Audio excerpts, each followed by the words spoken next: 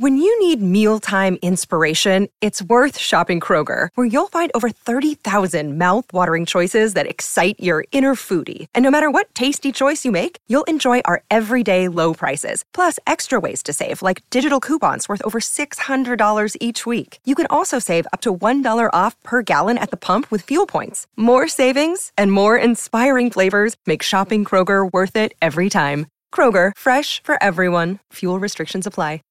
This podcast is a member of the Voices of Wrestling Podcasting Network. Visit voicesofwrestling.com to hear the rest of our great podcasts, as well as show reviews, columns, opinions, and updates across the world of wrestling. To the highway in a brand new day. Gotta let it go.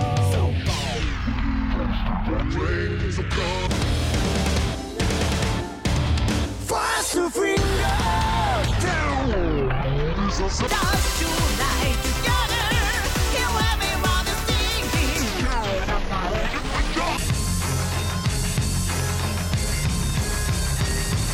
Ni看到我就怕，头皮发麻，我的手。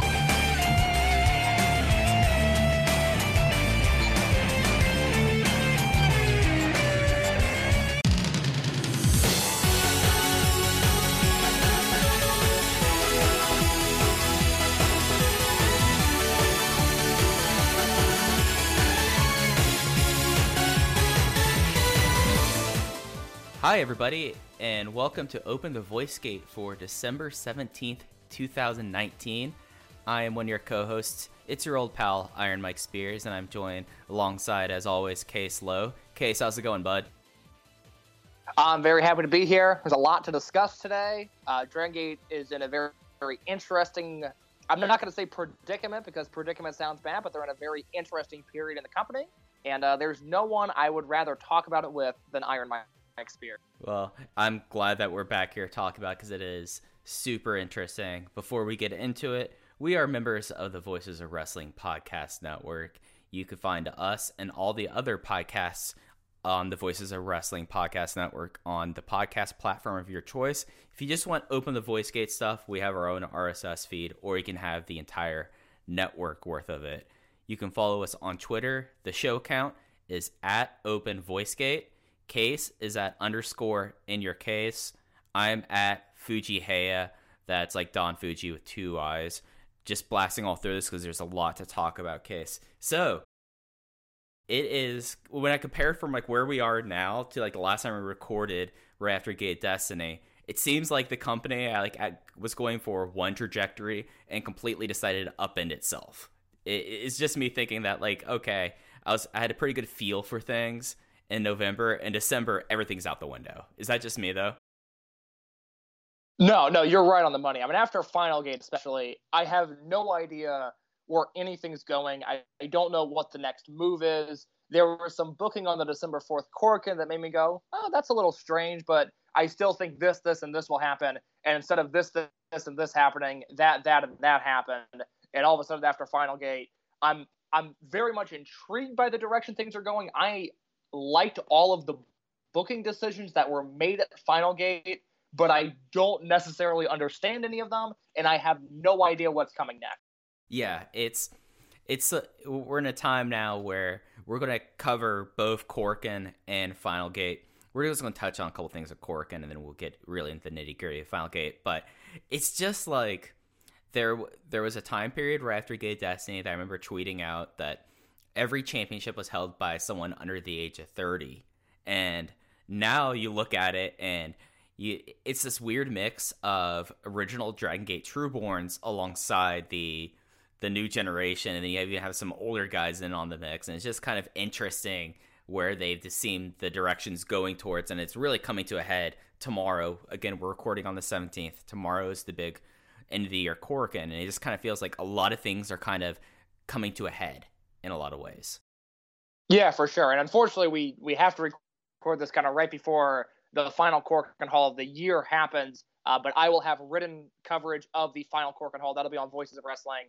That show takes place on the 18th. I would say by the 19th at the very latest, that review will be up.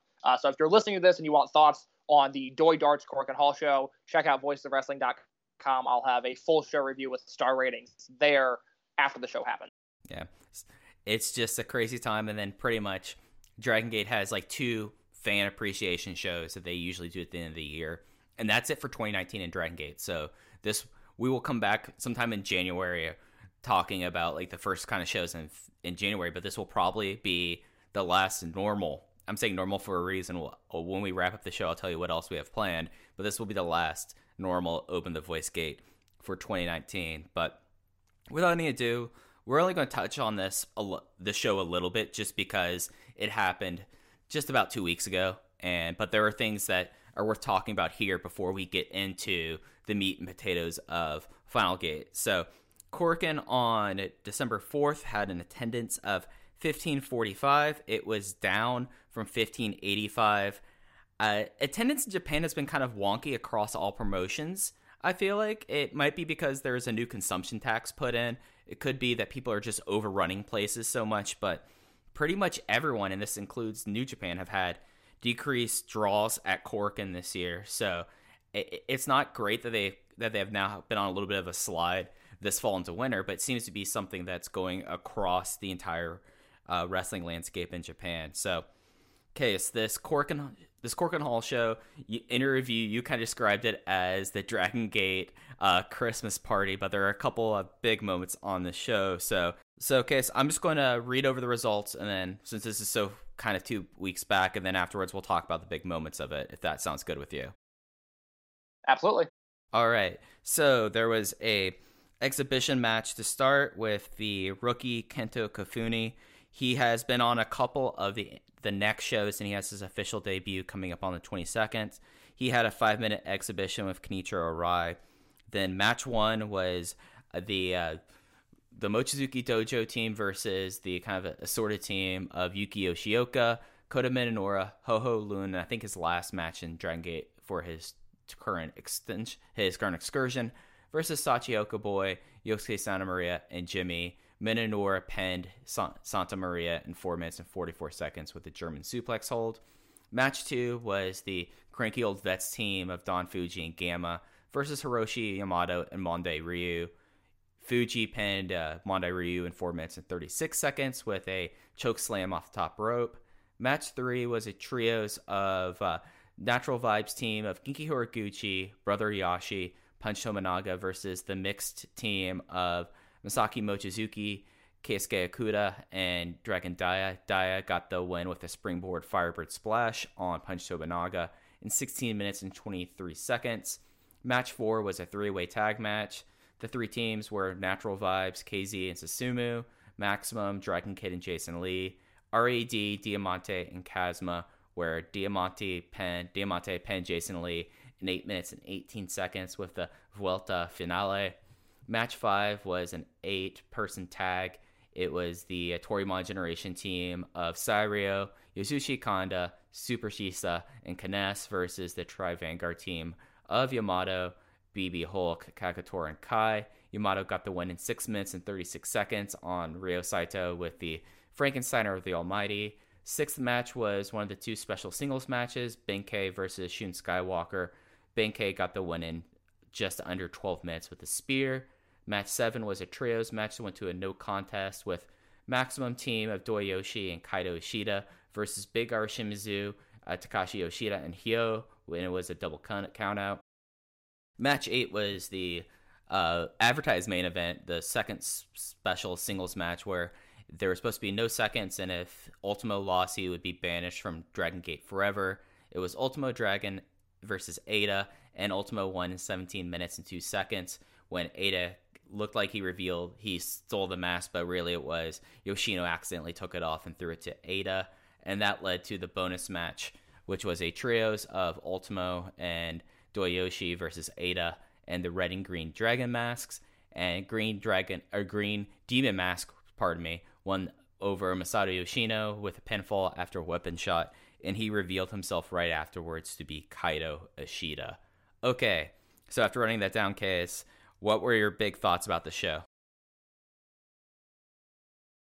I've really only got thoughts on 2 matches. The show overall, like I said, it felt like the Christmas, it was nearing the Christmas season where everybody they showed up to work. You can't say they weren't trying, but they certainly weren't working as hard as they possibly could have. A lot of the undercard was just there. None of it was really bad, but a lot of it just existed, and I have no strong memories of it. I have no desire to ever go back and watch it. It just simply existed.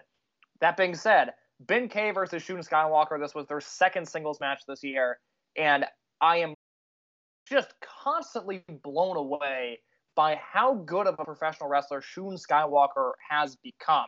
To me, he's been one of the 10 best wrestlers in the world this year, and I'm shocked that even within my circle, and you'll see hopefully in just a few weeks on voicesofwrestling.com, there's a big year-end project coming up where a lot of wrestlers are going to get their due, but I'm shocked to find out that even with the people that watch Dragon Gate, even with people that know the company and that like the house style, that Shun Skywalker is liked by many, but not necessarily adored in the way that I think he deserves to be, because this was yet another singles match where I thought Skywalker was just on another level, and Ben K was great with him, but every time I watch Skywalker, I'm blown away by the innovation. I'm blown away by the way that he continues to push himself. I think this is a really, really great in-ring year, and I think Shun Skywalker's 2019 is not going to go down in history as one of those historically great, Flair in 89, Okada 2017. It's nowhere near those. I don't even want to necessarily compare it to those years. But when we're talking about a year in a vacuum, Shun Skywalker's 2019 has become a year. It is something that I will remember. There are many points throughout the timeline of 2019 where Shun Skywalker has entered the ring and has delivered a great match. And this Ben K match was just another one. And like I've said all year, the thing that's really taken Shun Skywalker to the next level, because for so long, we joked about it forever. For so long, the Skywalker formula was he would be in these 6 or 8 man tag matches. He would do his running boot. He would do his moonsault to the floor, which looked amazing every single time. And that was kind of it. And we saw a lot of that, and we never really saw him take that next step until this year at the start of the year when Dragon Gate did the Rookie Rankings tournament. And ever since then, he's added a physicality to his matches that is different than what we're seeing in a lot of professional wrestling. Skywalker's matches have a totally different style, a totally different pace, and a totally different physicality than what we're used to. And that is what is so impressive about Shun Skywalker to me. And I think it all came to a head in this match where you had Skywalker wrestling the Open the Dream Gate champion, 9-title match. These two are generational pairs. They seem like friends in and out of the ring. And they killed it. I love this match. I went 4 stars on it because it was so short. But, man, I was really, really impressed with what Skywalker did here. Yeah, and I keep on going back to when we would joke about him kind of having a Hayabusa quality where you think things are going to go off the rails, but at the last moment he's able to pull himself back on it. He's now just this complete wrestler who can pretty much do it all. And I think that's something that's really astounding about him is that over the last 18 months, I would say he's just progressed, and he's become one of the more interesting people in the promotion just because, yes, he will always have his flying maneuvers. Yes, he now has a bit of size to him so he can do some power moves.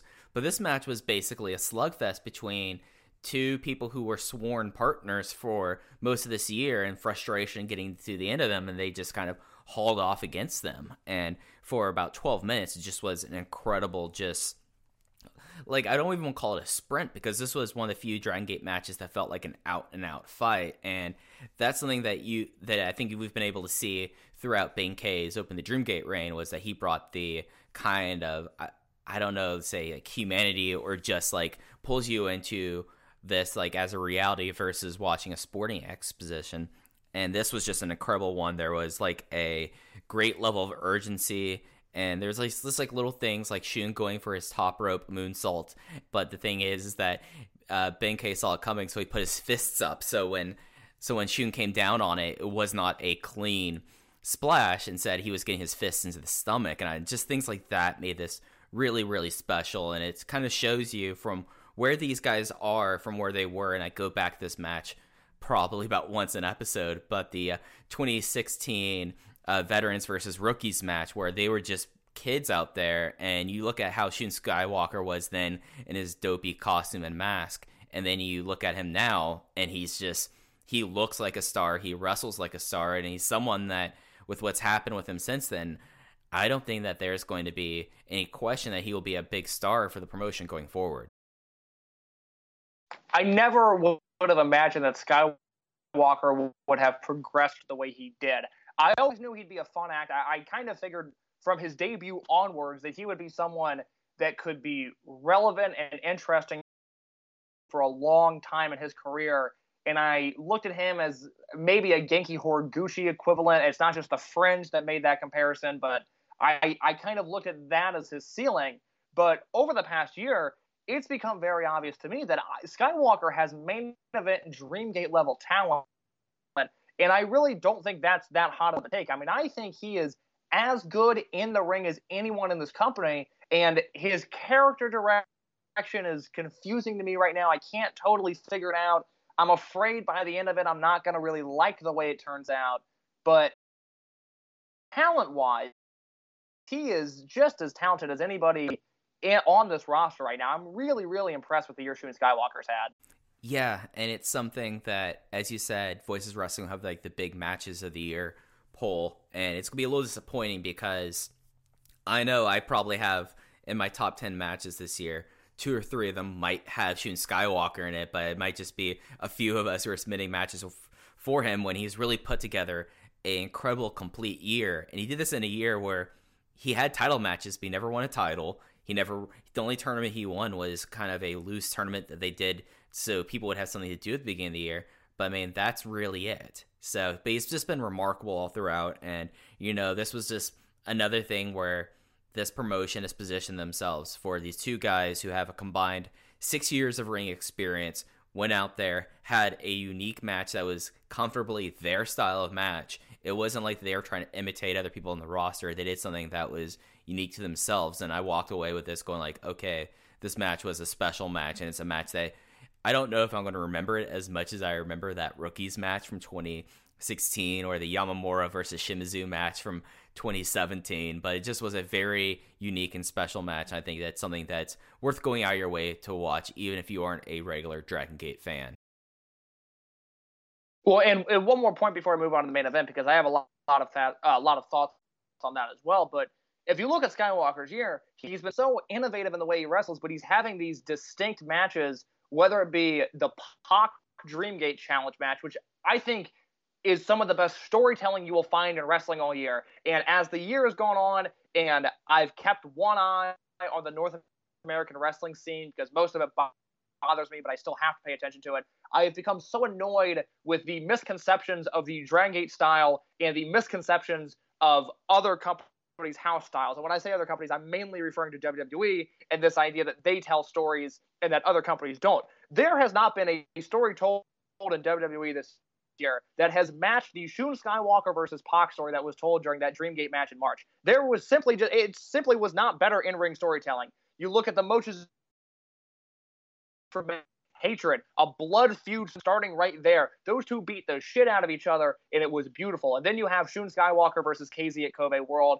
A spot fest, if you want to call it that. I call it more of a showcase match than anything.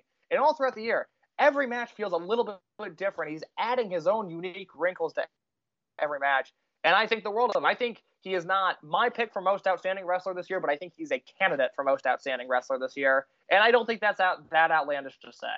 No, he would be on my short list for sure. And that's not also holding back for it that I think he is probably one of the favorites if someone watches enough throughout the world for being like the most improved wrestler of the year. So I'm totally on board with you. And I mean, I keep on going back to that Mochizuki match. Like, I know how strongly you feel about the Pac title challenge, but that Mochizuki match at King of Gate was really something unique of itself. And then he's pretty much made a whole year of doing things unique unto himself. And this was probably the cap of his year, as we'll get into this later, but it was a perfect match for him to end 2019 if that was the case. Absolutely. Okay, so you said, yeah, the other big match that you wanted to talk about, of course, was the other special singles match. This was the Eita versus Ultimo Dragon match with the stipulation of no seconds, and if Ultimo lost, he would be banished from Dragon Gate altogether. And I have to say that this is a match that you would see a lot more of this match in like AAA or just in general a lucha-based company, because this felt more, at least had the vibe of an Apuestas match, much more than the Apuestas match that Eita had last year against Dragon Kid, in my opinion.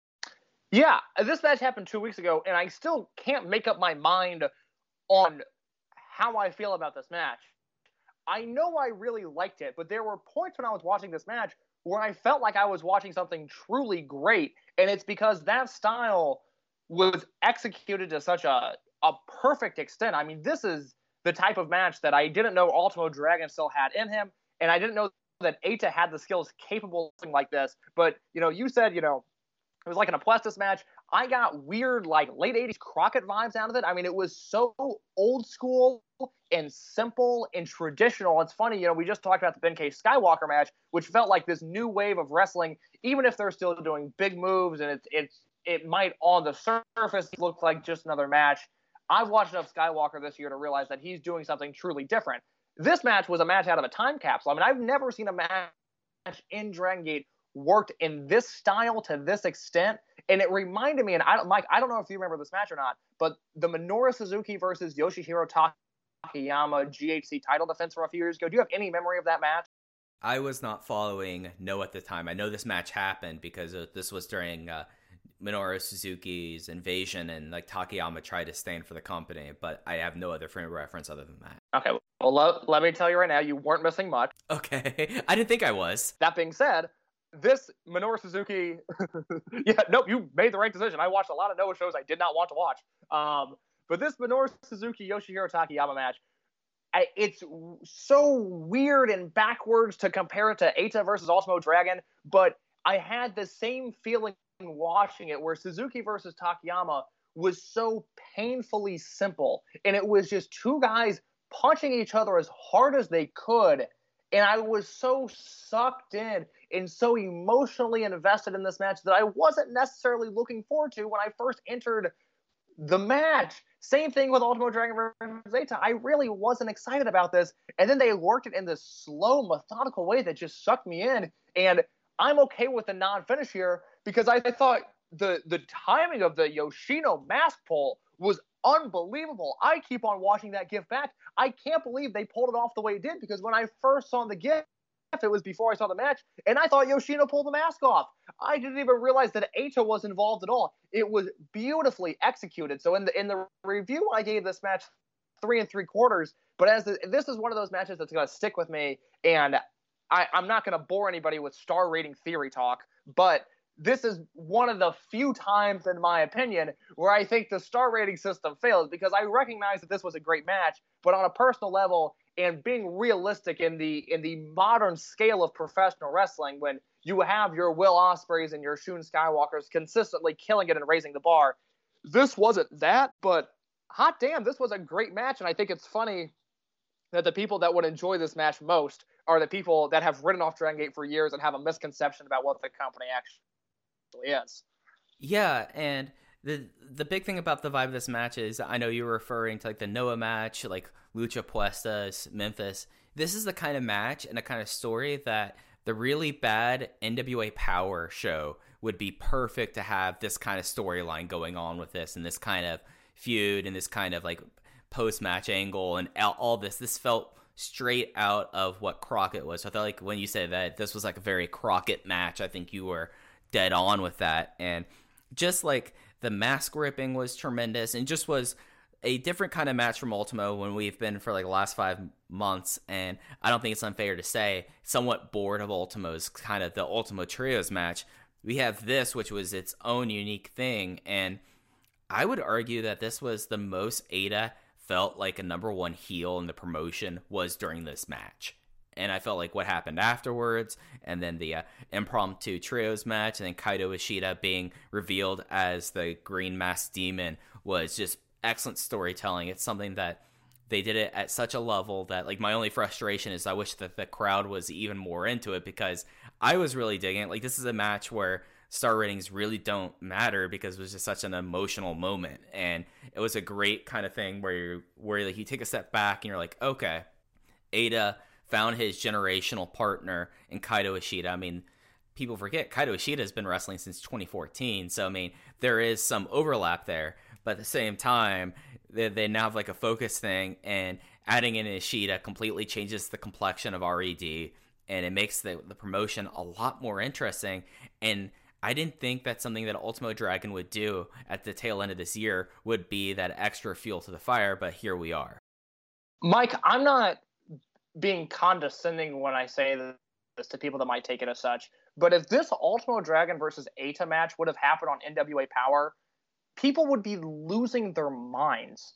I mean, if this happened on NWA Power, it would finish strongly in our Voices of Wrestling Match of the Year poll. I truly, truly believe that. And there's no racial implications at stake. People aren't not watching this match because it's two Japanese guys. I think people aren't watching it because it's Dragon Gate and people don't understand what the company is now.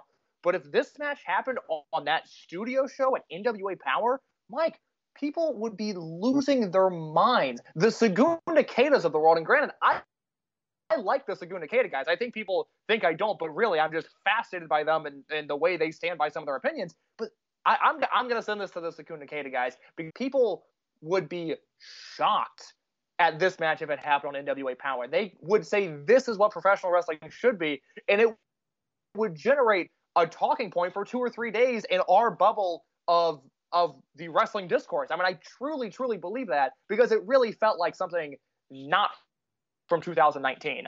Yeah, no, I think that's the great way to put it. So what are your thoughts? I kind of give my opinion right there, but what were your thoughts on the big turn and reveal of Ishida as the Green Masked Demon? I am always going to be in favor of an impromptu main event. I think that is a great angle. I wish more companies would utilize it, especially companies that aren't on TV that have not necessarily unlimited time to play with, but have some show struck play with. I think the impromptu main event is great. I think the timing of the main event was great. I loved that it only went 4 minutes. And I thought the unveiling of Kaito Ishida as a heel was awesome. I think it works with the booking.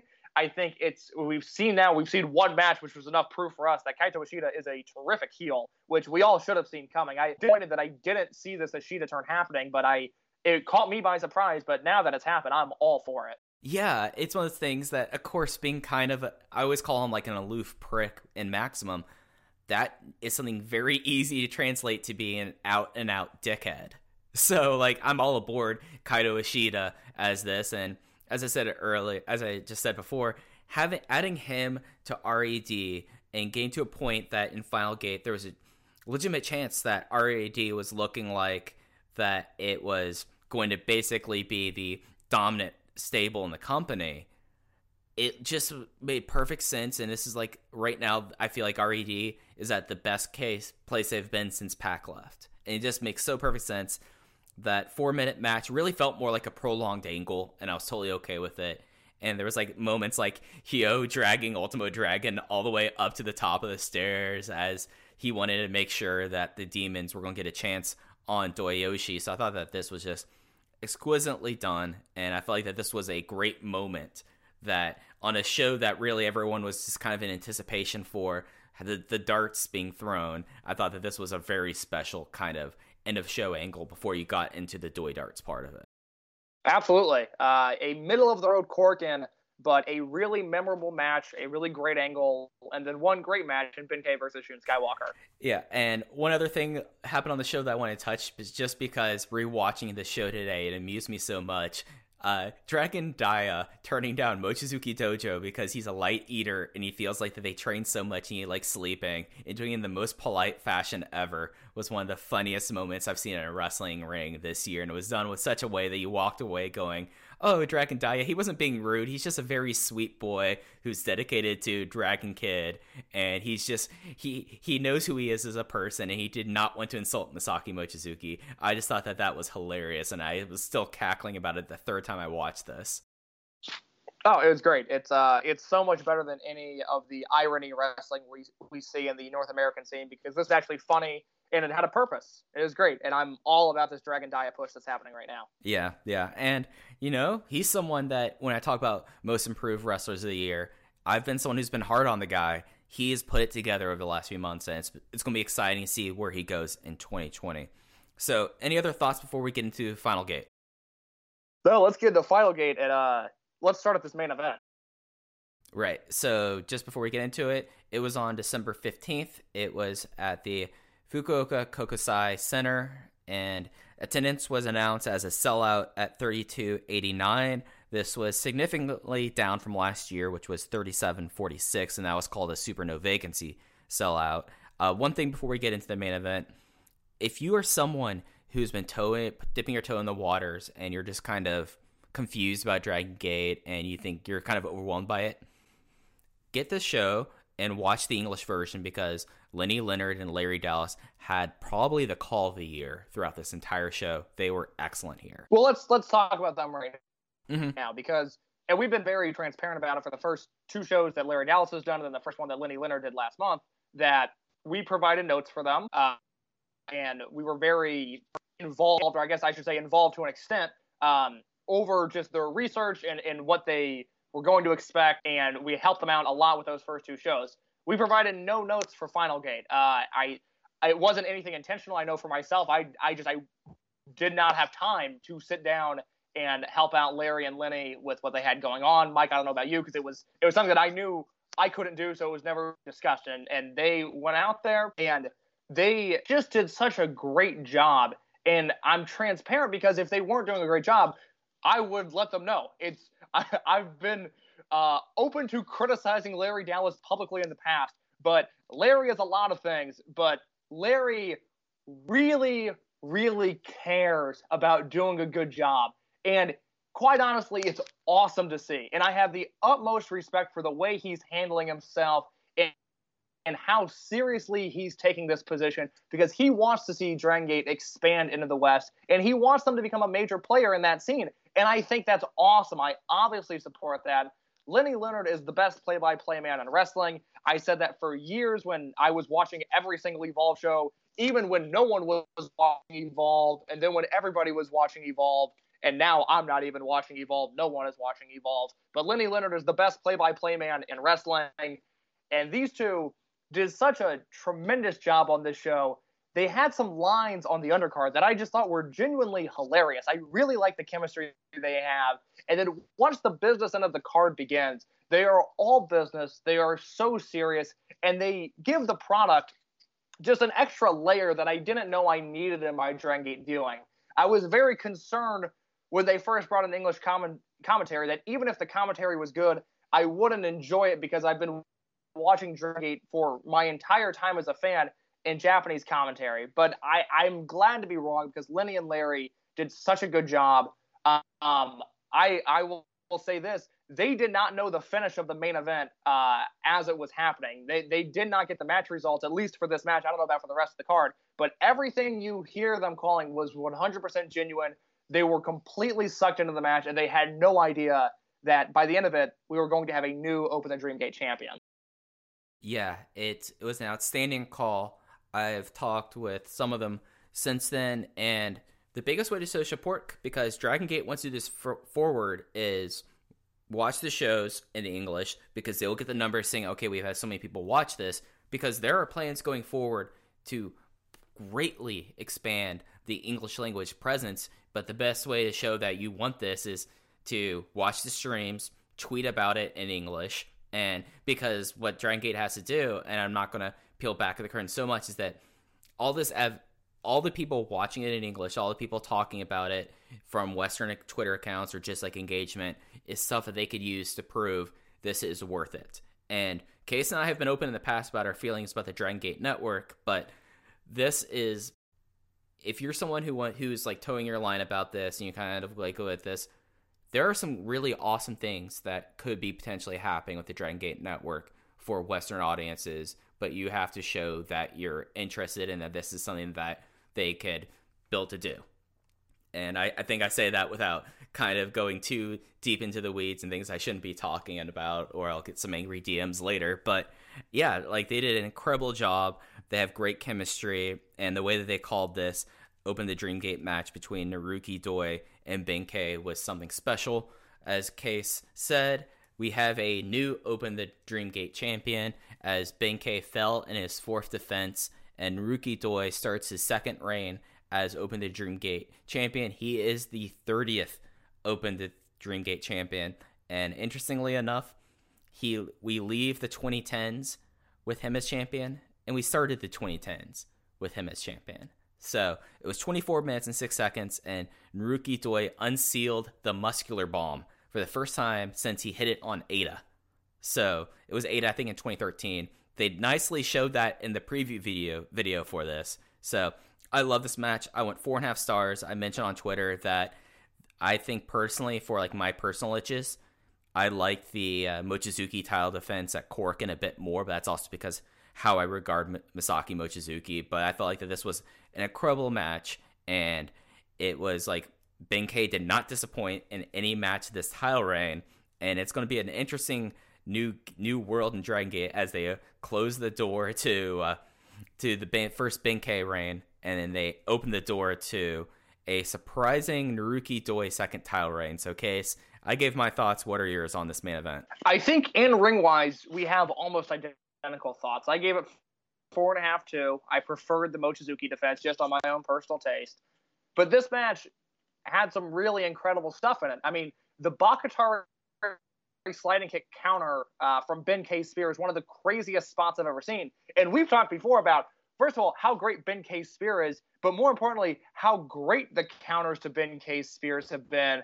And this Bakatari sliding kick is now at the top of the list. One of the best counters I've ever seen. One of the best moves I've ever seen. It was unbelievable the way Doi hit that.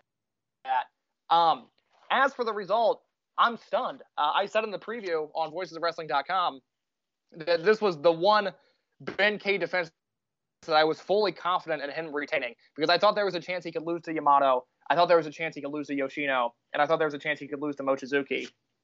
Never in a million years did I expect him to lose to Naruki Doi. Yeah, I think I was the only one who said, okay, this is the one time I could see them changing the title belt on it, and I still thought of it still as ultimately not a coin flip scenario. I just thought that, okay, he was going to beat Mochizuki, that there was no question there.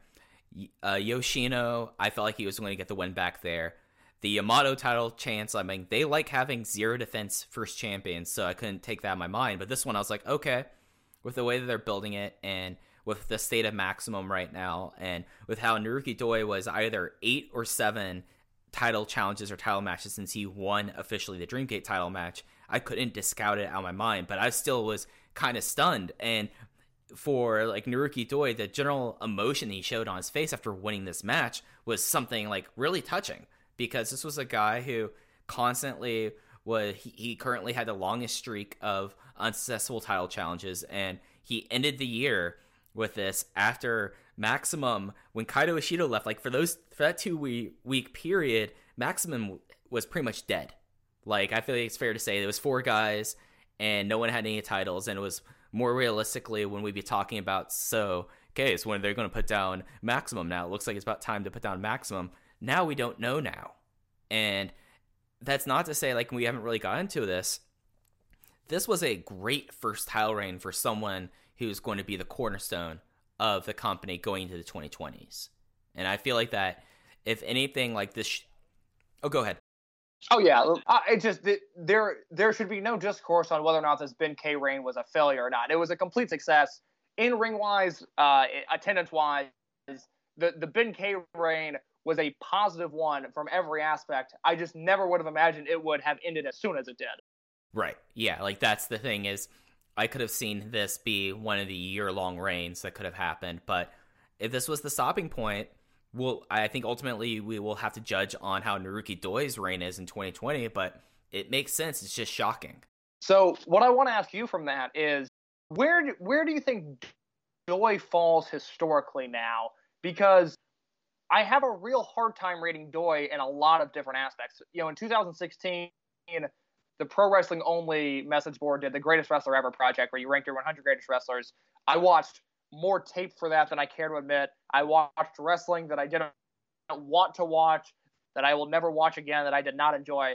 But I came away from it truly appreciating the Dragon Gate style even more and more. And I think, other than maybe Alan Forel, who has been right all along in all of Alan's opinions, and PWO consistently told him he was wrong, but as time has played out, Alan's proven to be right. That is a discussion for another day. That is just something that still bothers me deep down inside. But the point is, when I was doing that project, I had a lot of Dragon Gate guys on my list, because watching all of that footage, and granted, part of it is personal taste, but I truly believe that Dragon Gate is just wrestling a superior style of wrestling. but Naruki Doi was not on my list of the 100 greatest wrestlers of all time, and I never really even considered him. And historically, I just have a hard time now that this Dreamgate reign is happening, and I will have a better picture of it when the Dreamgate reign ends, so we'll know how exactly this turned out.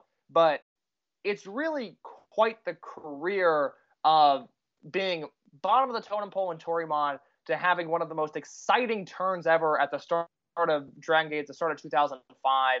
He's just done a lot of great things, but I don't know if one thing is going to stick out as this was Naruki Doi's apex. I don't know what his, to steal a phrase from Bill Simmons, I don't know what Naruki Doi's apex mountain is, but I'm starting to think that this moment might be the one. Yeah, because I might be completely wrong on his age, but he's either 39 or 38. He's someone that, as you said, in T2P, he was considered one of the lower positioned people. Up until Blade Generation, he was more often not a lost post. He had a fucking baseball gimmick, folks. Like, that's how, like, in a time period where people were getting, like, more and more serious gimmicks in the Dragon system, they had him be a baseball player because his last name was Doi, and there's a famous Yomiuri Giants player with the last name Doi as well. So, like, his first 18 years of his career went in one trajectory, and I feel like we have to, before we address the big elephant in the room being his first title reign, my big thought about Naruki Doi up until this, and this possibly being his mountaintop, to steal a phrase of the from NWA Power, I think that I always thought of him as the premier tag team wrestler. You know, like, he was someone that was in Doyoshi, which is, if not the single tag team on Dragon Gate's Mount Rushmore, it is the most prominent one. And then also my favorite tag team, Doi and Yamato from Mad Blankey into Berserk. But now, as you say, it's going to be interesting to see what his apex is going to be. Like, is this truly his mountaintop? Because at one time, after he turned face and left Berserk, and before the formation of Maximum, when it was kind of like Doi Yoshi-gun, it felt like that the crowd was more behind him then than now. But he's always been someone that the crowd has liked since pretty much his most recent heel turn. Like, he was always kind of the one that he was the heel that everyone liked. But now it's just like, okay, where do they go from here with him? Because he's someone that has had these title challenges, but it's been a long time since he faced Yamato. It was 2016 when he faced Yamato, and then Dead or Alive 2017, the cage match. Mochizuki, I can't even remember if he ever had a title challenge against Mochizuki off the top of my head. Yoshino, of course, he faced Yoshino last year at Dangerous Gate, but there's just all these, like, fresh matchups available for him. And it's interesting to contrast this because I said we need to talk about this beforehand. Naruki Doi's first title run was not regarded very well at the time, and luckily I think history and how people watch Dragon Gate has changed, because it was the longest title reign of Dragon Gate history at that time, had the most Dream Key defenses at the time. He faced off against fucking Akebono, one of the worst Dream Gate matches not involving Cyber Kong. One of the worst Dream Gate matches involving Cyber Kong. I mean, that match is really bad. Garbage. Yeah, it's garbage. And then the Koji Kanemoto title defense, which I liked.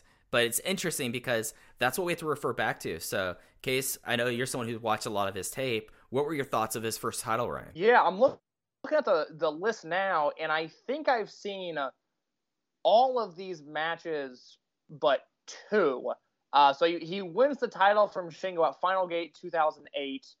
I don't really love that match. No. He's got a 27-minute defense against Taku Iwasa. Yeah, I remember that match. I like Taku Iwasa. Mm-hmm. I don't know if I need 27 minutes of Taku Iwasa. That sounds like a long match. It was one of the things where this was when Kamikaze was formed and Taku Iwasa was trying to become a top-flight wrestler, so everyone was like, oh, he should go for the Dream Gate, and that became a big angle. And he had, like, this big match that, it was okay. Like, I might be the Western fans' biggest Taku Iwasa fan, but it's not worth going out of your way for. To the Kanemoto match, to the Akebono match versus Masato Yoshino. He headlines Kobe a Dream Gate versus Brave Gate match against Shima and wins that. I think that's one of the weakest Kobe World main events there is. Mhm. He has a very long match against Susumu Yokozuka for the Dreamgate title, which I believe Lenny Leonard did English commentary on that match for a bonus DVD on an early Dragon Gate USA release. If I remember correctly, it was Dragon Gate USA, not Upright. It was the show with Davey Richards versus Mochizuki. It happened in Chicago. I hate that I know that much. I don't remember the show name, but I already know I know too much. I believe Lenny Leonard did English commentary for that. There's a BB Hulk match, which I don't like that much. A 30-minute Magnitude Kishiwada defense, which I haven't seen, but it sounds awful. And then a great Yamato versus Doi match where Yamato wins the title. So that Dreamgate reign was not good. A lot of long, bad matches. And I just hope that this current reign resembles none of what that first reign did. Yeah, but and I think the one thing that's more encouraging that we can say is Dragon Gate doesn't do outsider challenges anymore. That was a big thing for the first 5 years of the promotion, is that... Yeah, that'll be a big help. Mm-hmm. Like, you would have, like, Jushin Thunder Liger, who's about to retire, is a former Open the Dreamgate champion. Like, he defeated Don Fuji for the belt. So, I mean, it's going to be interesting because you like, talk about those matches, and the only people that are really around now are Susumu Yokosuka and Yamato from his first title reign. So, I mean, now we get to see him defending against... potentially maybe whatever's up with Shun Skywalker, he'd be getting another defense, and all the other people who I mentioned. So it's an interesting title reign, and it's going to be like, as you said, like, this will be the one that I think defines his legacy as a wrestler in Dragon Gate. Absolutely. I completely agree. That's all I've got on the main event. It was a great match. I recommend everybody watch it. 4.5 stars is nothing to sneeze at. If you are, everyone I've talked to that was in the building says it's a 5-star match easily. On tape, it came across as 4.5, but also, and we'll discuss it kind of when we go big picture, but this was a weird show that at times it was very hard for me to get into. So I give it 4.5 on the first watch. Yeah, this was, I'm trying to think if we want to go big picture now before we go down the rest of the card, because that is a good point. This was a very weird card. I don't want to say weird in a negative way. It's just like weird in that, like, as I said earlier, like, it seemed like it was going on one course, but this was then basically going completely in the opposite, not an opposite direction, but going completely in a different direction. So it's something that, like, this match by itself was outstanding, but the overall card had a lot of interesting stuff. Nothing that I would call outright bad. Like, everything on the show was either decent to very good, but this was easily the standalone match of the night. Yeah, well, let's do this. I'll give my big picture thoughts. You can add to that if you want to, and then let's go opener through Twin Gate match from there, because I think it will put the show into a better context. As for me, big picture, there was just a pace to this show, and the way the booking happened with the way these matches played out, that just I could never get going with this show. I never felt like there was a strong momentum. I wanted one match after another, and it just seemed like every time things picked up, the next match would be a little bit of a letdown, or the next match would go a little long.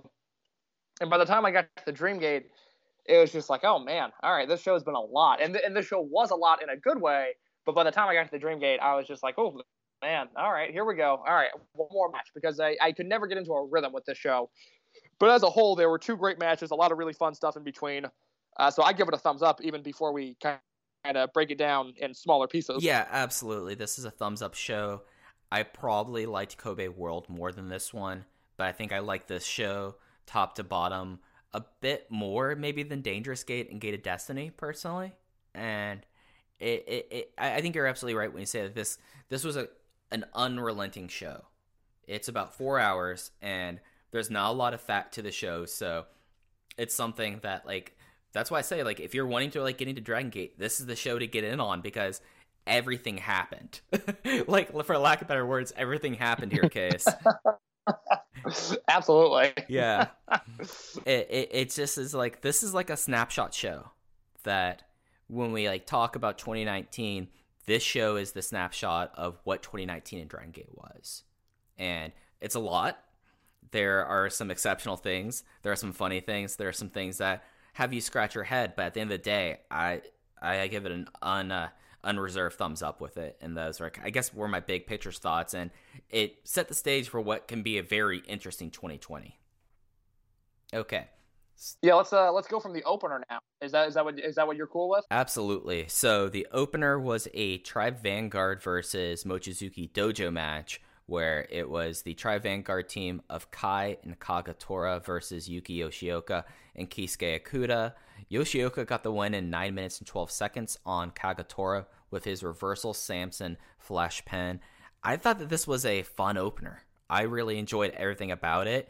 I think, like, talking about Larry and Lenny, there was a great call about when Okuda went for the danger zone, his move of the year, Hurricane Rana into the arm triangle. That was incredible call, and I thought this was a very fun opener. I feel like that it definitely, like, puts you in a frame of mind that what's going to be going on with these Mochizuki Dojo kids as we move on to 2020.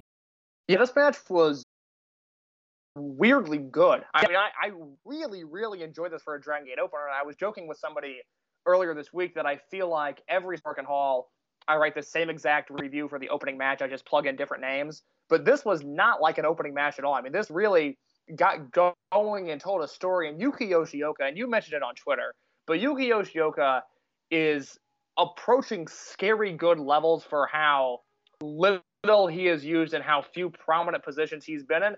And I don't necessarily think that's a bad thing because he's young in his career and he has plenty of time to get there. But every single time I watch Yuki Yoshioka, I just look at him and I think this guy is going to have an incredible career. And this was a 3.5-star match in the opener. I love them.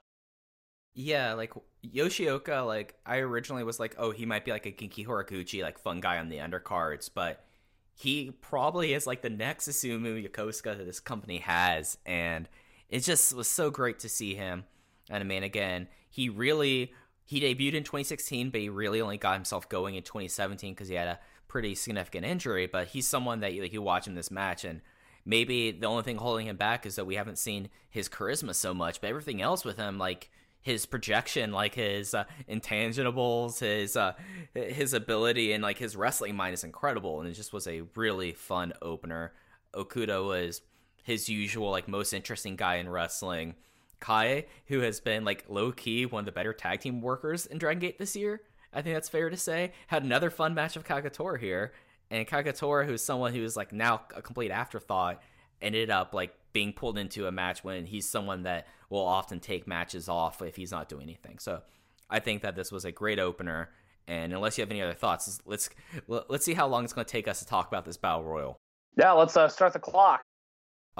All right. It is 4:59 on my clock right now. It was a 10-man Battle Royal. It had Super Shisa, Kness, Sachiyoko Boy, Punch Tominaga, Yosuke Santa Maria, Brother Yashi, Kota Minoura, Problem Dragon Monde Ryu, Oji Shiba, and Jimmy. And the winner of the match was Kota Minoura in 7 minutes and 20 seconds with the German suplex hold. And it was a Dragon System Battle Royal. Yeah, Kota Minoura is very good, and that is my only take on the match. Yep, he had a really great suplex where he pretty much dumped Punch Tominaga to end the match. Like, really the most amusing thing about this was Lenny and Larry's kind of commentary, them just like cracking jokes the entire time. And that's all I have to say about it. So I think we did this in under 45 seconds, Case. That's what I like to hear. Match number 3, let's go. All right, match number 3. It was shorter than match number 2, but it had something for us to sink our teeth into.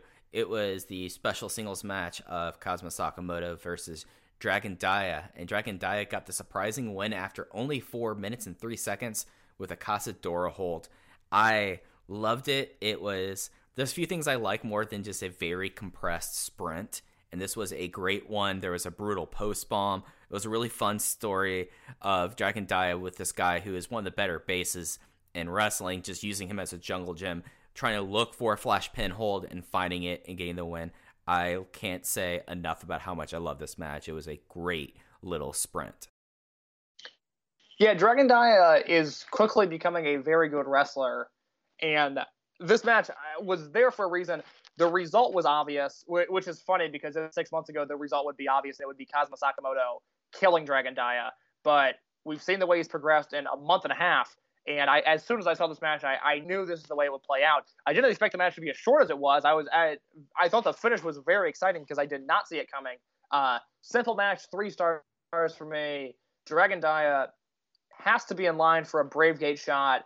If not at the January or February Korakuen, then you'd have to think it's coming up at Champion Gate in March.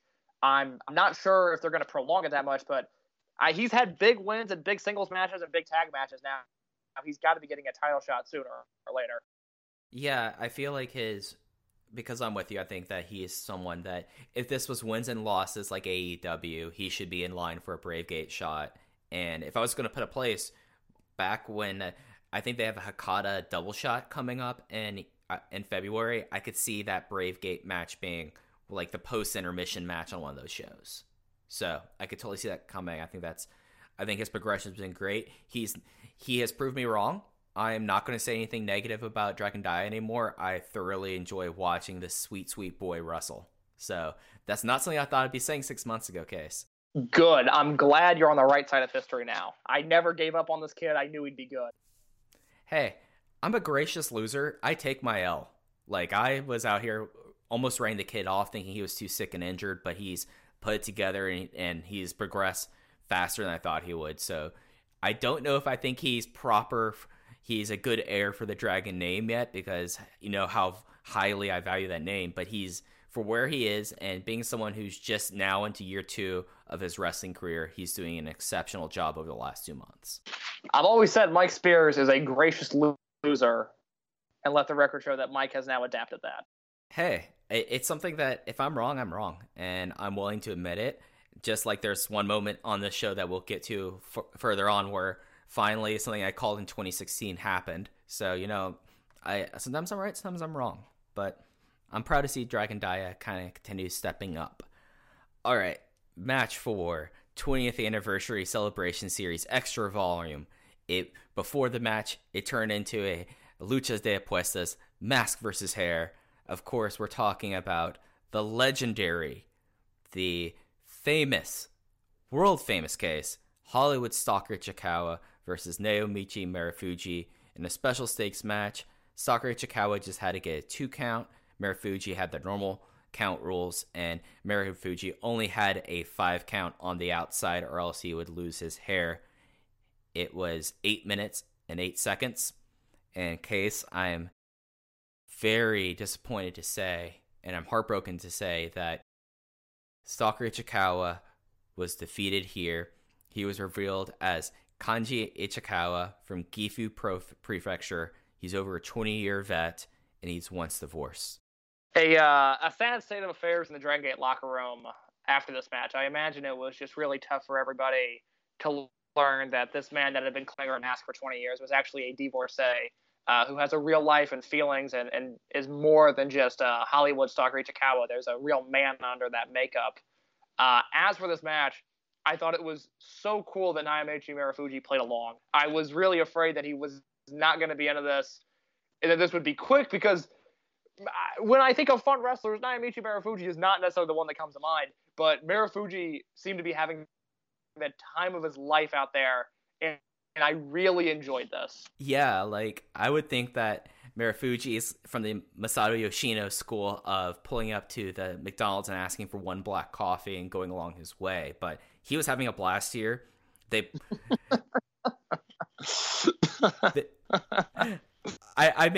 a definite category of guys in wrestling who are just no fun, just love wrestling, and that's where I put both these guys. So I'm glad he played along with this match and played to the stipulations, played to the 2 count versus 3 count, played to the 5 count to the outside, and it just was a incredible comedy match. It was great to see these guys having a good time, and you know, for someone who's now watched Dragon Gate since 2006, so I'm coming up on my 15th year, it's always something that, like, how Stalker Ichikawa is treated is one of those kind of, like, iffy things, but it just was, like, something that, like, they gave this guy who is the big joke in the promotion, like, this, what would be a normal emotional moment if it wasn't for the fact that he was this guy, revealing that he was a divorcee when his version of the 619 has been named after his ex-wife since they got married. Just was just a hilarious just confluence of events, and God, Stalker Ichikawa is the greatest comedy wrestler of all time, and now he's unmasked. and I don't know how to feel about that case. Oh, I mean, I'm going to move on with my life and not think too hard about it. But, Mike, you've always been the emotional one, the one that processes things a little bit harder. I'm here for you in your time of need, I guess. Thank you. I hope this is not too much emotional labor for you. It's a little awkward for me on the other end of the call right now, to be honest. But I'm going to keep going. I'm going to persevere because I really like talking with you about Dragon Gate specifically. All right, so enough of that bit. Let's move on to the last last non-title match on the show. It was the Toryumon Generation Tag match. Ultimo, Ryo Saito, and Yasushi Kanda versus Masato Yoshino, Dragon Kid, and Masaki Mochizuki. Yoshino got the win in 14 minutes and 48 seconds with the Sol Naciente on Yasushi Kanda. I thought this was one of the better Ultimo Trios matches, but it was just kind of what it was. Yeah, very much a match that was there, and it was after the Stalker match, I was really ready for things to pick up and for something big to happen. I liked the opener. Then we had the Battle Royal, which brought me down. And then Daya Sakamoto, which is too short to really be anything. Ichikawa match was 8 minutes of Stalker Ichikawa, which is a lot, but I enjoyed it. And then it's like, okay, all right, here we go. Ichikawa was done. Let's get into something. And this match was fine. I mean, I gave it 3.5, which maybe in hindsight I'd bump it down just a little bit because I don't necessarily think it's highly of it 2 days after the fact. The one thing I did love was, once again, Ultimo Dragon cannot hit the Asai moonsault. Dragon Kid pulled him down at the very last second in this. I thought this was going to be the time that Ultimo hit it. And instead, Dragon Kid pulls him down, gets huge boos from a Fukuoka crowd that I thought was pretty hot all night. And Fukuoka, that building in particular, is notoriously dead. But I thought they enjoyed the show.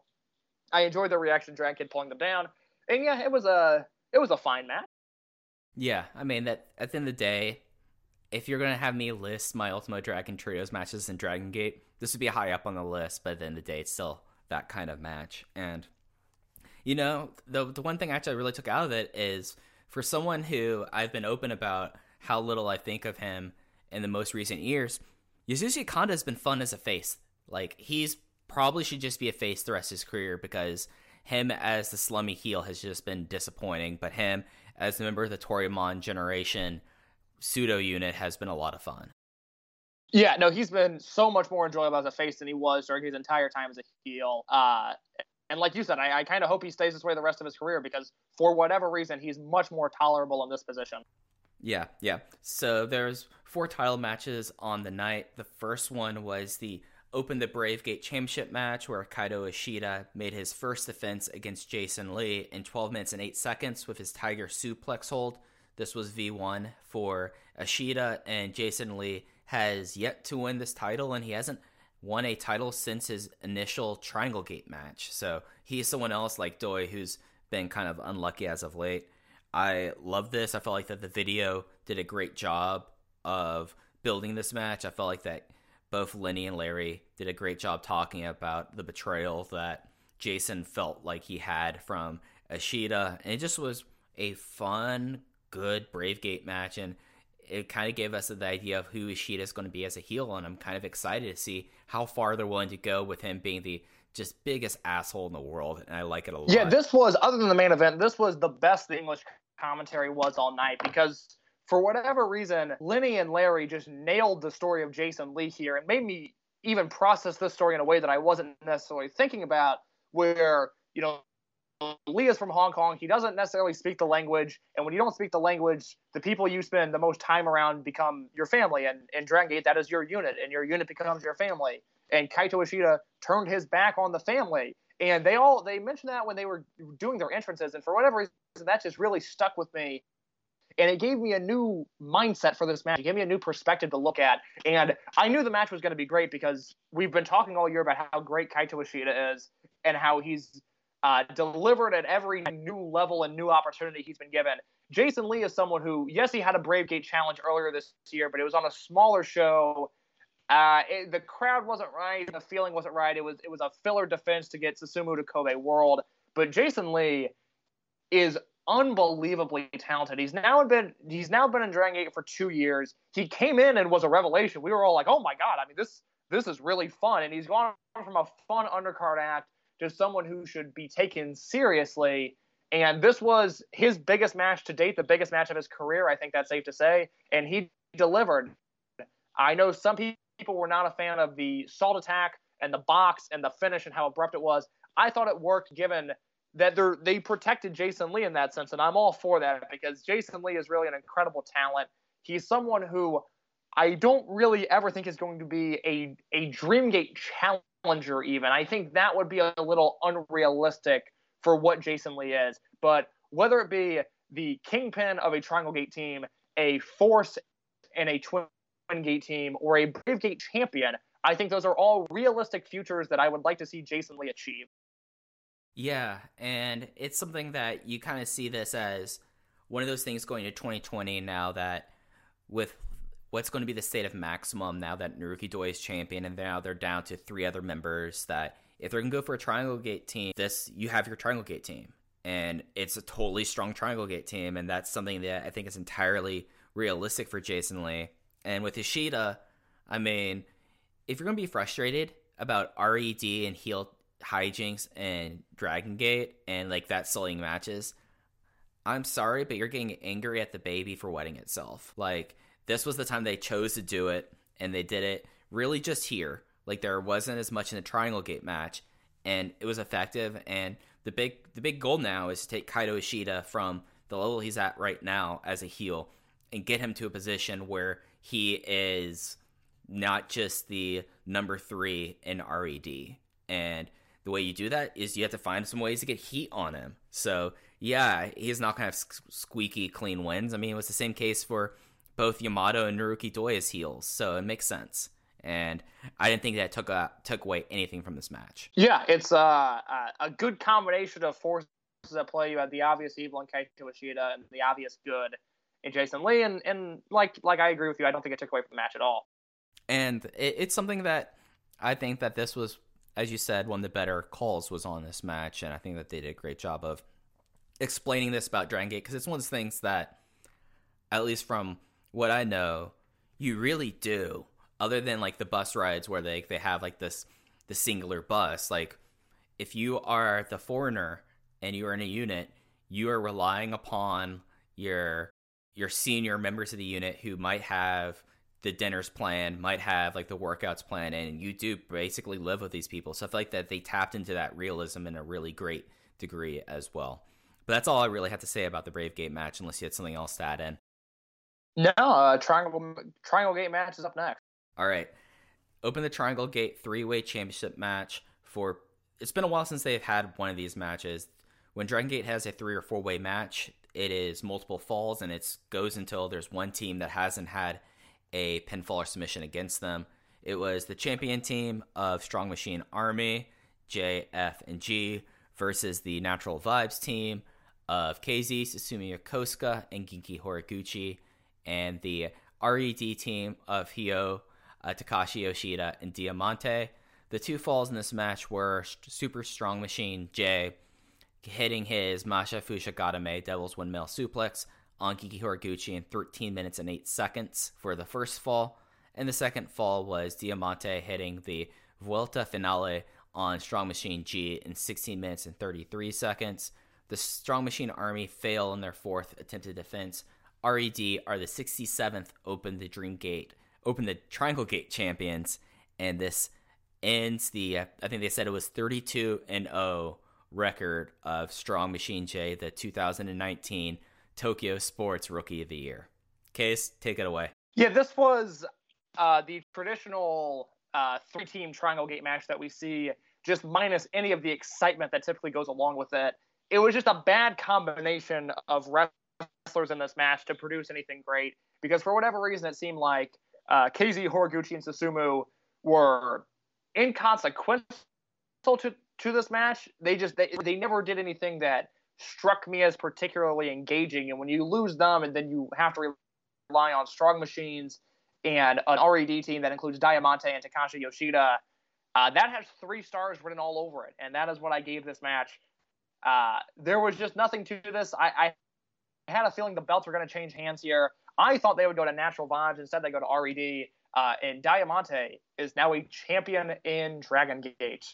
We have to accept that as a reality. I can't believe you went this far without congratulating me. You're right. Hayo, his first title. Congratulations, Mike. You have been with him mentally and spiritually in the dojo since day one. And this was a big win for the Leopard Son, but it was an even bigger win for you. I mean, as gracious as I am taking my L's, I am horrifically not gracious taking my wins. A humble loser and a boisterous winner. That is the Mike Spears story. Yes, and it's just something that Hyo has always been my guy. He has been someone that, dating back 2016, I saw something in him that I guess it took a while for the rest of the promotion to see in him, that he's someone that you could trust a title with. He's been exceptional this year. He's really kind of got his career back on track, and he's become something really exciting. And, the best parts of this match were parts with Hyo or Strong Machine Jay in it. Like, this was not a great match. Jay did a really great scoop power slam on Susumu, and that was like the best part of that fall. But then Hyo decided to go do a balcony brawl with Strong Machine F, which was something I was like, oh, I haven't seen this in a while. It made me wonder where Don Fuji was. Yeah, it's crazy that Don Fuji would miss a big show like this. Yeah. So, yeah, this was not a great three-way match. This was, as you said, it's weird because of how big of a Triangle Gate team the Natural Vibes team were, that they were just, as you said, inconsequential. They got the belts off the Strong Machine Army, which means the interesting thing to say now, and we'll talk about this when we talk about Korakuen, is where does Strong Machine J go from here, Case? Like, that's a question I want our listeners to think about before we get to Korakuen, is now this probably is the end of the Strong Machine Army, or it should be, and where they go from here. Yeah, I hope the listeners think about that, and I'm going to take some time to think about it as well, because I have absolutely no idea. Yeah, it's a puzzler. It's a chin scratcher. So, yeah, that's all I've got on the Triangle Gate match. Should we close out the review with the Twin Gate? Let's do it. All right, the Open the Twin Gate Championship match was between Ada and Big R Shimizu and Yamato and BB Hulk. It was a 18 minutes and 44-second match where Yamato got the victory on Big R Shimizu with the Frankensteiner of the Almighty. RED failed in their fourth offense, and Tri Vanguard becomes the 47th team, and the lineal champions have returned. This will be the second title reign, I believe, unless there's one I'm forgetting about, in Mad Blanky, with Yamato and BB Hulk as a tag team champion. And I thought this was a lot of fun, Case. What were your thoughts on it? I like this match a lot. There's a few different factors at play here that stuck out to me in particular. One, I talked with someone in the company recently. We were just talking about just random guys on the roster. I had a second to pick their brain. And one of the things that they noted to me was that BB Hulk is in the dojo every single day, training and improving and trying to get in better shape. And Mike and I came on this podcast. I don't remember when we did audio around Champion Gate, or I guess Hulk returned at Dead or Alive. So it would have been maybe a King of Gate show, or even maybe when we were previewing Kobe World, which was July. But we had a serious conversation about whether this would be the end of BB Hulk's career or not, and if he was going to retire at the end of the year, because BB Hulk went from being just this chiseled granite athletic freak, this dancing freak, into this goth freak that we knew for so long. And then once he wrestled Shingo at Final Gate 2014, and he got pretty badly hurt in that match, we kind of saw him go from BB Hulk that we know to, well, he's in good shape, but he's not in BB Hulk shape, to he got hurt and then came back and it was, oh, he's not in good shape at all. And that's kind of where he was at this summer. And we've now seen him transition kind of into, well, this is probably as good as it's going to get. But BB Hulk has been moving around really well on the Korakuens. He's been moving well in the house shows. And he had a particularly good outing in this match. And it made me happy to see not only that he looked good, but that he was able to look good in victories. So before I continue, Mike, how do you feel about BB Hulk in his current state?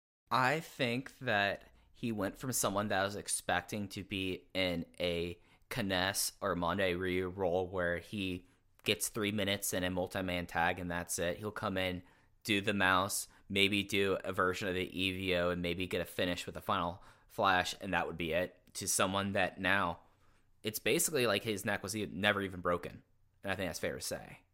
And he just looked incredible in this, and it's a shocking transition.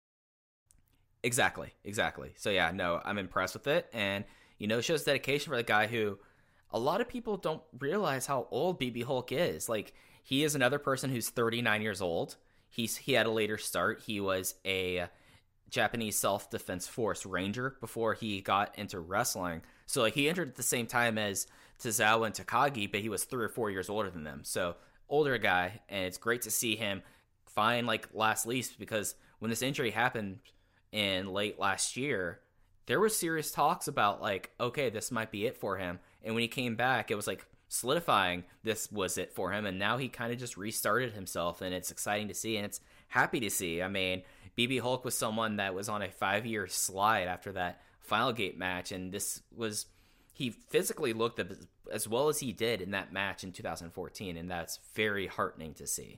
Yeah, I agree. And if we continue to kind of scale back and look at the past for a second, I included this in my review, but I want to talk to you specifically about it. I'm going to read off the last few, it looks like the last 7 Twin Gate champions. And this starts at Final Gate 2017, after CK1, the team of Shima and Dragon Kid, had to vacate the Twin Gate belts. These are the teams that have held the titles. It's T-Hawk and Eita, Ben K and Big R Shimizu, Yamato and BB Hulk, Ben K and Big R Shimizu again, Yamato and Kai, Eita and Big R Shimizu, and now Yamato and BB Hulk. And I bring that up only because it really stuck out to me as I was watching this match, that for as much as I enjoy Twin Gate matches, I think a good 2-on-2 Dragon Gate tag match, it's really hard to beat that in professional wrestling. That's just a style that I enjoy more than just about anything. But it stuck out to me here. We've kind of been watching the same Twin Gate matches for 2 straight years now. Yeah. It's just, these guys are all very talented, and, I've said in my reviews, I think I said on here, Eita's ultimate peak is as a tag team wrestler. And that is not a shot at Eita, because he proved in that Ultimo Dragon match that he can hang, but Eita's been through too much for me to really buy him as a credible Dream Gate threat all the time. Eita's a Twin Gate guy I'm sold on. I understand that, and I'm on board with that immediately. But, T-Hawk and Eita and Big R Shimizu and Ben K, Yamato and BB Hulk, Yamato and Kai. It's just, these are all talented guys, and for a guy like Yamato, who does not need to be anywhere near the Dream Gate, I understand why, he needs to be pushed and he's there, but it's not quite stale, because there's been 7 title changes in 2 years and the belts have changed hands, and we've had really good Twin Gate matches, but I would like a fresh team in the mix, let's say.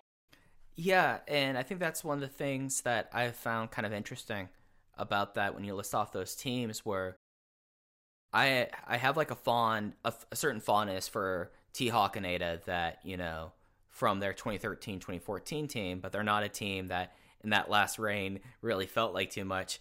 Yama Hulk, I was all aboard on, and I thought Yama Hulk was great use of both those guys, but that was also because, as you said, they had to keep Yamato away from the title, and I still like that's something they're doing in the future.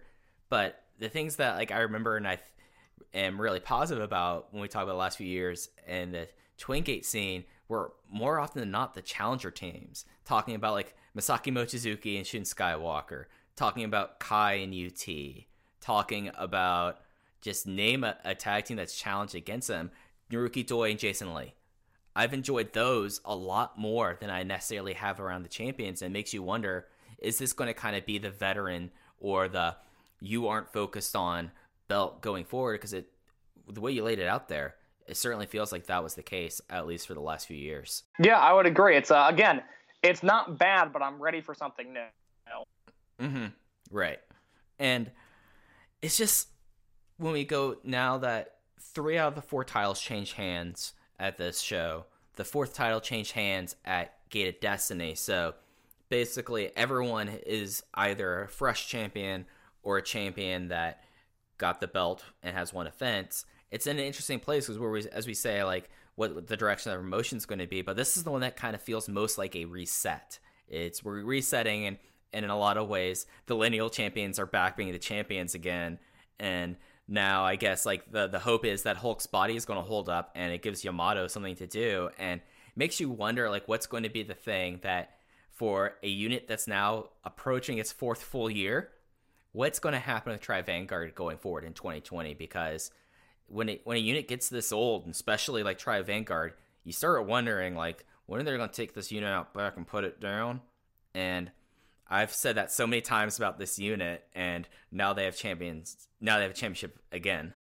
Well, when you look at the big picture, RED is continuously growing and growing and growing, and they're adding a new member 12 hours from, as of when we're recording this. I do have to wonder if, you started the decade basically with Blood Warriors Junction 3, if something similar is around the corner, and maybe that's a way to kindly end this Tri-Vanguard unit, which I did not, when it was formed, I could not have imagined it staying around for as long as it has, but it is.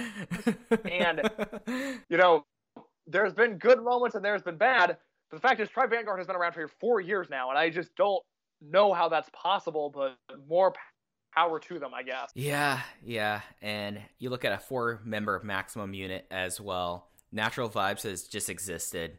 Like, it does feel like that we could be seeing another unit warfare time period coming up ahead in Dragon Gate.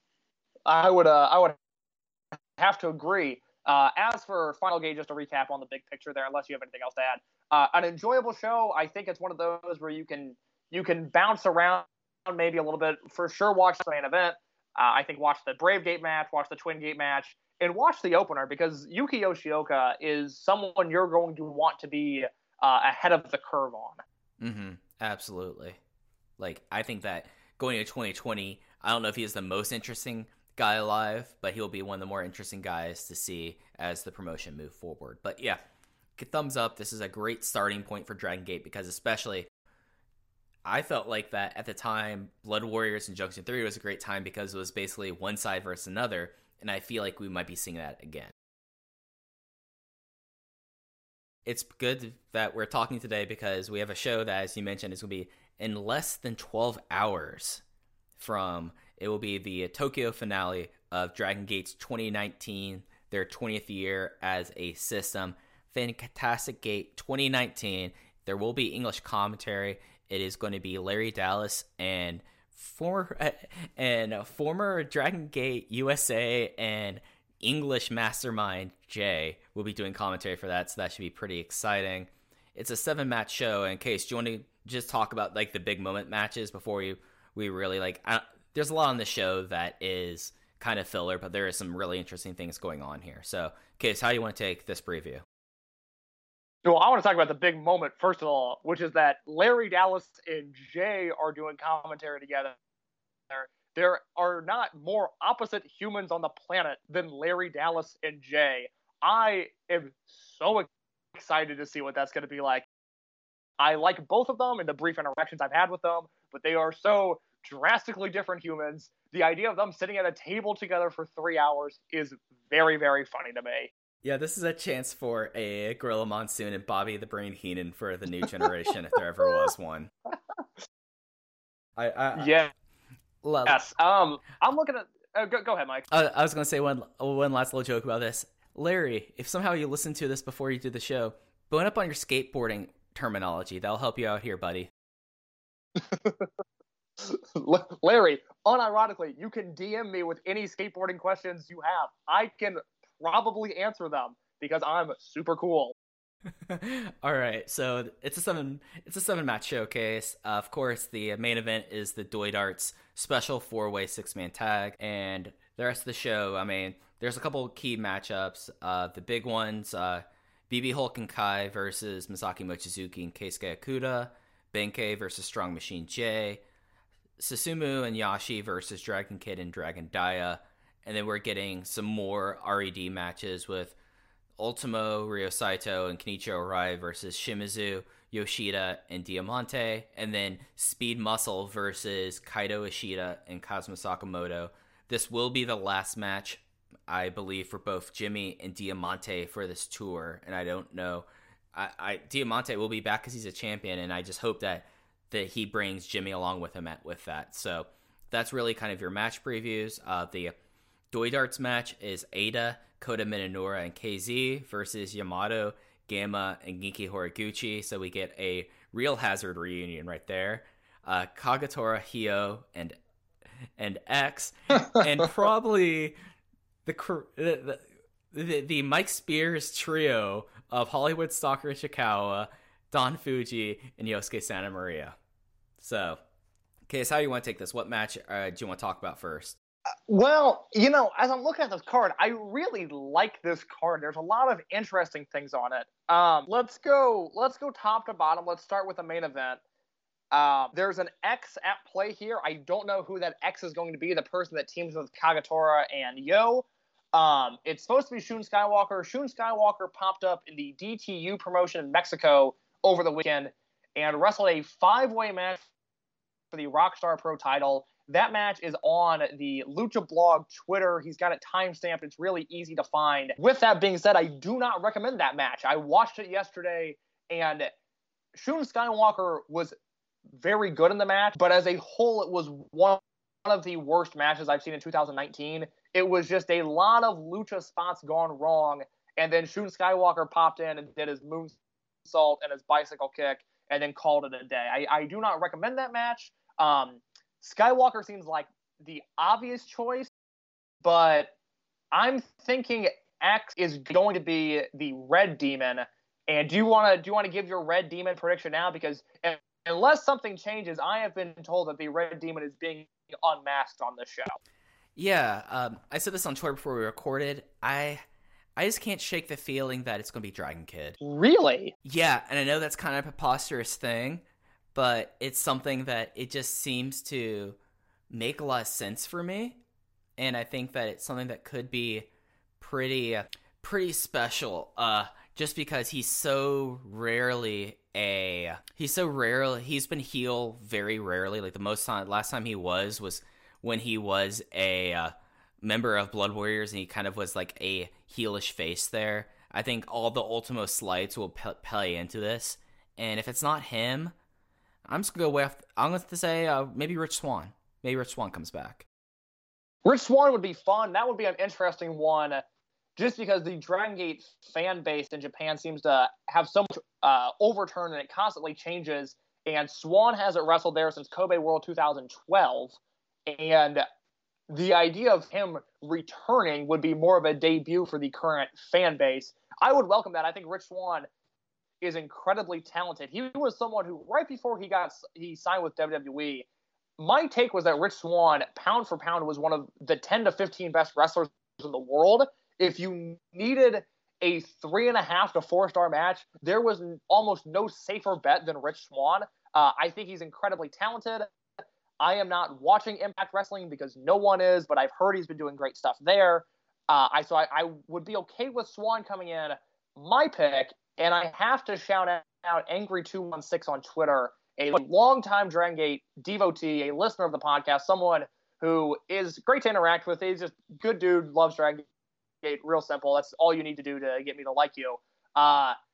He said something earlier today that is officially my pick. I'm taking it from him. This is now my take, not his. I think Red Demon Mask is UT, and I think UT is inserting himself into the Doi Darts match, and he is winning the Doi Darts match. I don't know why I never thought of UT as a possible scenario there. That's a good pick. He dislocated his shoulder this summer. Yeah, it feels like now is the time for him to return. We've seen him around the ring. He's no longer in a cast. He's got no visible wear and tear or medical. I don't want to say he's not wearing a cast is what I'm trying to say. He can clearly maneuver and walk around. I think he's ready for an in-ring return, and I think he turns heel at Korakuen Hall. And then looking at this, I'm trying to think of, okay, so the matches that it could happen during, the one that would be most impactful would be match 2 then. Because, I guess he turns heel in the beginning of the match on Yamato and then removes himself and says he's teaming with Yo. So, there's possibilities there. I definitely could see that happen. I would be looking at the Red Demon Mask when he's out there for presumably matches 5 and 6. And if you see a smaller human, it is probably UT, because I think they can do it in a way to where they have him turn. I would think they do an angle kind of in between matches 6 and 7 where Ishida comes out, introduces Red Demon Mask. Red Demon Mask maybe turns into UT inserts himself into the main event, something like that. I don't want a fantasy book. That's boring. But there are ways to do it to have UT on the show as both UT and the Red Demon Mask, and then again as heel UT. Yeah, no, totally. Okay, now that gives me some food for thought. Maybe my Dragon Kid idea was a little bit too off the board there, but UT I definitely can see being a strong contender there. Yeah, absolutely. That's my big thought on the main event. I'm gonna move on to match 6 unless you stop me real quick. But this is Speed Muscle Doi Yoshino against Kaito Ishida and Kazuma Sakamoto. Interesting implications here. When the card was announced, Ben K was Dreamgate champion. But now it is Naruki Doi, so we've got a Dreamgate versus Bravegate scenario here. I have no strong takes on this match other than I think it's going to be outstanding, and I look forward to watching it. Yeah, no, this is now a champion team versus champion team match, and I think that's really interesting. And then for match 5, you have 2/3 of the the Triangle Gate champion team against the Toryumon generation, which would be kind of interesting as well. Yeah, that's one of those matches that I just hope there's a clean finish. I really am going to get annoyed if that's another double count out. But yeah, match 5 is certainly there. There's a lot of names there that can be real hit or miss. Match 4, on the other hand, you've got Yokozuka and Brother Yashi against Dragon Kid and Dragon Dia. Do you think there's a possibility Dragon Dia pins Susumu Yokozuka here? I think that the more likely finish is him pinning Yashi, but I can't discount that out of hand now. Yeah, I think that's far more likely, but I can't rule it out. And I think you talked about the Hakata double shot in February. Once you said that, I said, oh, well, that's where he'll challenge for the Bravegate. And I think the wheels get put in motion for Dragon Dia, future Bravegate challenger in this match. Yeah. And then, of course, match 3, where you get to discover probably what the big direction is going to be with both Ben-K and Strong Machine J. I assume that the Strong Machine Army might be done here. Might have been done at Final Gate. Ben-K no longer has his sworn partner in Shun Skywalker here. And I feel like these two guys make a lot of sense if we just take them out of their partnerships as a possible, like, we were thinking that there might have been something that was going to happen with Ben-K, Keisuke Okuda, and Shun Skywalker. Obviously that never happened, but when you have someone who's a lone wolf for this long as both Ben-K and Strong Machine J have been, you start to wonder, when are they going to start uniting, getting themselves together? And this seems like a natural point, if there is going to be a point, for these two guys. Yeah, Ben-K needs a unit, and he needs one quick. I was shocked that they kept him solo his entire Dreamgate run. I assumed he would be partnering with Skywalker. That never happened. Okuda's off in Mochizuki Dojo. So I could very easily see this being the formation of something here. It's a huge test for Strong Machine J and a huge test for Ben-K because, Ben-K's had great matches against Masato Yoshino and Masaki Mochizuki and Naruki Doi. But I think you and I could have great matches against Masaki Mochizuki, Masato Yoshino, and Naruki Doi. This is a chance for Ben-K to carry somebody younger than him to an engaging match. And I think it's very important for both men that they don't go out and lay an egg here. Yeah. And I mean, Ben-K was the longest tenured lone wolf champion who wasn't an outsider. And that's something that does not happen very often in Dragon Gate, and certainly did not happen in the previous eras of Dragon Gate. And this is another test for Ben-K. I mean, I constantly talk about my checklist I have for him. This is not necessarily the highest box on the list, but have a match with a rookie when you lead them through that kind of match, because you assume that he'd be the one leading them through the match. And this is going to be another thing on the Ben-K future ace god of Dragon Gate checklist is, can he do this here? So it'll be interesting. Absolutely. Match 2, BB Hulk and Kai versus Mochizuki and Okuda. I once again hope Okuda and Kai beat the ever-living hell out of each other, and I join in on the party. This should be a fun match number 2. Yeah, this is just going to be the Vine of what's better than this, just guys being dudes, the match. That's really all I can say about this. And the opener is the standard 10-man tag with Sachi, Mondai Ryu, Punch Tominaga, Hiroshi Yamato, and Oji Shiba. There is a lot of sleaze coming off on that side of the tag team. And then the other side is Kanda, Kness, Jason Lee, Yuki Yoshioka, and Jimmy. I like to see Jimmy like look strong in his farewell. There was like the scattering of an OG versus Jimmy feud that never really came to pass. Maybe Jimmy can get a pinfall on OG to end his current tour. That would be very nice. That'd be exciting because you're right. I kind of forgot about that. But they really teased that there was something in the works there, and then OG kind of disappeared as he typically does. But it's a Dragon opener. I will write my 75 words on it and then never think about it again. Yeah. I'm just like looking at that one side and Sachi, Mondai Ryu, Punch Tominaga, and Hiroshi Yamato. What a hive, a scum of villainy right there. Yikes. So that is... Yeah, that is something. Yeah, so that is the final Korakuen Hall and English commentary show of the year for Dragon Gate. It will be on at 6 p.m. Japanese Standard Time, which I believe that would be 4:15 Eastern Time. And let's see if I can do this off the top of my head in case I'm not looking this up, but I'm going to look this up as well. It will be about 8:15 GMT, I want to say. I'm probably wrong on that. I'm going to look up to verify it. No, 9:15 GMT. So not necessarily a... Yeah, I was going to say, you were asking the wrong person there. I was just ready to kind of see if I can make that. So, yep, that's the last big show. There's still 2 more shows, I think, for the rest of the year. I think they have a KBS and a Kobe show to end out the year, but those shows are basically fan appreciation shows. Not a whole lot usually goes on there, but we will see. Whoever is Red Demon Mask will probably be working as a heel. Is it going to be Dragon Kid? Is it going to be UT? Is it going to be Lupus Mastani? We will find out in less than 12 hours. So, Case, before we end this episode of Open the Dream Gate, we've already talked about Shun in Mexico. No indication of how long of a trip this is going to be. This could just be him doing something until January when they come back. It could be that he shows up at Korakuen tonight. Who knows? Do you have any indication on how long you think Shun is going to be on this somewhat excursion?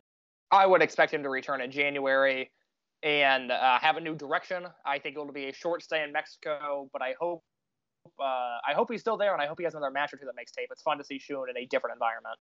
Yeah. I was hoping that there were some promoters that were inquiring about Shun earlier this year to work in the States, and must not have worked out. But then again, the story of wrestling in the United States this year are visa problems, so that's completely understandable. There is a Toryumon reunion show coming up in January. I don't know. It's promoted by Dragon Gate, so I assume it's going to be taped.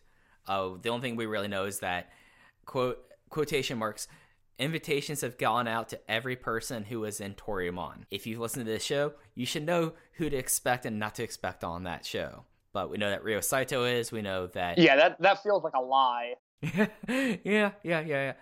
I mean, there's one person in particular who will not be on that show. I'm willing to put the $10 out of my wallet on that. But Shuji Kondo's been announced for it. I expect we'll probably see Takuya Sugawara on that show, sadly. But that's coming forward. But the last big thing I wanted to touch on this episode is, as we saw at Final Gate, there is a new name and logo for Dragon Gate as they enter their 21st year.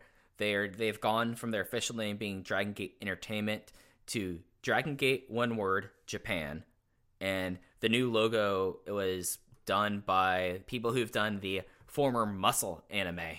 And they are friends of Ultimo Dragon. And it has like a dragon head on a crest. And they had the first kind of indications of that at Final Gate with the entranceways and the new ring mat and apron. And I didn't actually ask you about it. I'm pretty nonplussed about it. I think it looks fine. It'll be something I disregard after time. I'm interested to see if this means new titles, but Case, what do you feel about the new logo and name? Oh, I have no strong thoughts on the logo. I think it looks nice. I won't wear it on a t-shirt, whereas I would wear the old Dragon Gate logo on a t-shirt. But I kind of have a no skull / demon looking policy on what I wear, and the new Dragon Gate logo falls under skull / demon looking. So it's going to be a no from me there. But it's a nice looking logo. I hope we get new belts. As for the company name, I hand that over to Mike. I don't pretend to understand business in that sort of way. I don't know if this has any implications to the OWE begrudging partnership. But it is a new name company, and it means Ultimo Dragon is going to be here probably until the end of his career, which is not bad. It is just different, and it is something I have to get used to. Yeah, so Mike's very broad business corner, I guess. To my knowledge, speaking to people within who are closely affiliated with OWE and just my general read of the land and other conversations I've had before, what I expect this to mean is that President Okamura, who was the founder of the original Dragon Gate and was, for a time, the president of what was called Dragon Gate International, which was the booking office for the former Dragon Gate wrestlers in OWE. I get the sense, and I've been told, but not specifically, that things have changed, that he's completely gone now, that CIMA now is entirely in control of that, and if anything, this might be like a formal sever between the two groups, because I know that CIMA is the promoter on record of the upcoming OWE Korakuen show on the 30th. For Dragon Gate Japan, I don't really think this has a lot of changes with their corporate structure. President Kido has said that when he came into office that he was looking to have it for about 3 to 5 years and hand it off to the wrestlers. Now that Ultimo's in, wouldn't be surprised if he becomes the figurehead president in a few years, whereas the current people who have been running the company behind the scenes continue to run the company behind the scenes. And yeah, Ultimo's here, I mean, I feel a little bit better about Ultimo around Dragon Gate other than like Ultimo matches this month versus I was in October or November, so that's cool. And yeah, they need new title belts. That the Brave Gate has already had a restrapping. The Twin Gate, one of the belts is completely broken, and they basically have had to glue the old Dragon Gate logo onto it. And the Triangle Gate somehow has existed for 15 years without needing to be replaced. So I expect that we might see new belts for them. The first indications looked like they had a lot of new sponsors. So business-wise, this seems like to be a good move, and I expect to see the new crest on the map. Probably not tomorrow, but I expect to see it on the first shows in 2020. So yeah, that's my sense of it, at least business-wise. I think that if anything, OWE Dragon Gate, this might be the formal complete sever between the two, if that makes any sense. Yeah, no, absolutely. So unless you have anything else, I think that's it for this episode of Open the Voice Gate. We will be back once more in 2019, Case. We will be back for one more episode where we are going to take a very wide view on what is the best things about Dragon Gate in the 2010s. You all could probably expect that around New Year. Like we'll have that out around then. But that's going to do it for this episode. Case, anything you wanted to hit or plug before we get out of here? As always, you can follow me at _InYourCase on Twitter. I do the Dragon Gate reviews, obviously, for Voices of Wrestling. And when I am available, I now do the live reports for AAW from the balcony of the Logan Square Auditorium. If you're looking for good American independent wrestling, there's not a lot of it out there, but AAW's Unstoppable from November 30th was a terrific show. If you're feeling jaded about the current indie scene, I don't blame you, but I encourage you to watch that show. There was tons of good stuff on there. An ACH six-man match that felt straight out of the Dragon system on top of other things. And I also have something new to plug. I have a new podcast, non-wrestling related, but the podcast is called Art School Albums. Every week, I attempt to curate the ultimate art school playlist by breaking down an album of either my choosing or the guest choosing. We have a few episodes out already. We've talked about Weezer's Pinkerton. We've talked about Neutral Milk Hotels and the Aeroplane Over the Sea. In the coming weeks, we'll be discussing the first Vampire Weekend record.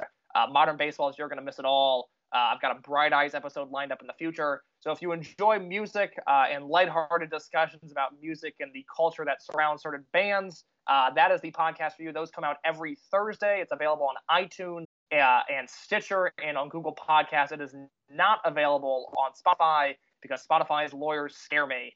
But the podcast is Art School Albums. You can follow it on Instagram or Twitter at Art School Albums, or just type it into your podcast engine of choice, and it should hopefully pop up. But that has been a very fun project that I've been working on for the past few months. Awesome. When you brought up a Vampire Weekend, that made me that reminded me of a very specific time in my art school career. So I'm really stoked about going back. That's the goal of the podcast. That Vampire Weekend episode. I have to do some organizing. I believe it will be out the first week of January. So by the time people listen to this, and then by the time people listen to the Decade in Review that we do, you will have even more case to listen to when I discuss Vampire Weekend record with one of my good, the first Vampire Weekend record with one of my good friends. But like I said, it's been a really fun project. I don't take myself too seriously. I understand that the premise of it and everything we're discussing is a little bit pretentious, and I try to have fun with that. Cool. Awesome. For me, follow me at Fujiheya on Twitter. If you follow me, you see my stuff I do with Everything Elite. There's the Patreon there. Just go to my Twitter account. It has everything there. I write rarely for Voices of Wrestling, but there might be a piece coming up about Pac in 2019 that I'm really have formulated in my head. I just had to find the time to do so. But that's going to do it here for this episode of Open the Voice Gate. We will be back with you in a couple weeks before the end of the year. And until next time, take care. Save big on your Memorial Day barbecue, all in the Kroger app. Get 3-pound rolls of juicy 80% lean ground beef for $3.49 a pound with a digital coupon. Then get select varieties of flavorful Powerade, Body Armor Super Drink, or Arizona tea for 77 cents each, all with your card. Shop these deals at your local Kroger today, or tap the screen now to download the Kroger app to save big today. Kroger, fresh for everyone. Prices and product availability subject to change. Restrictions apply. See site for details.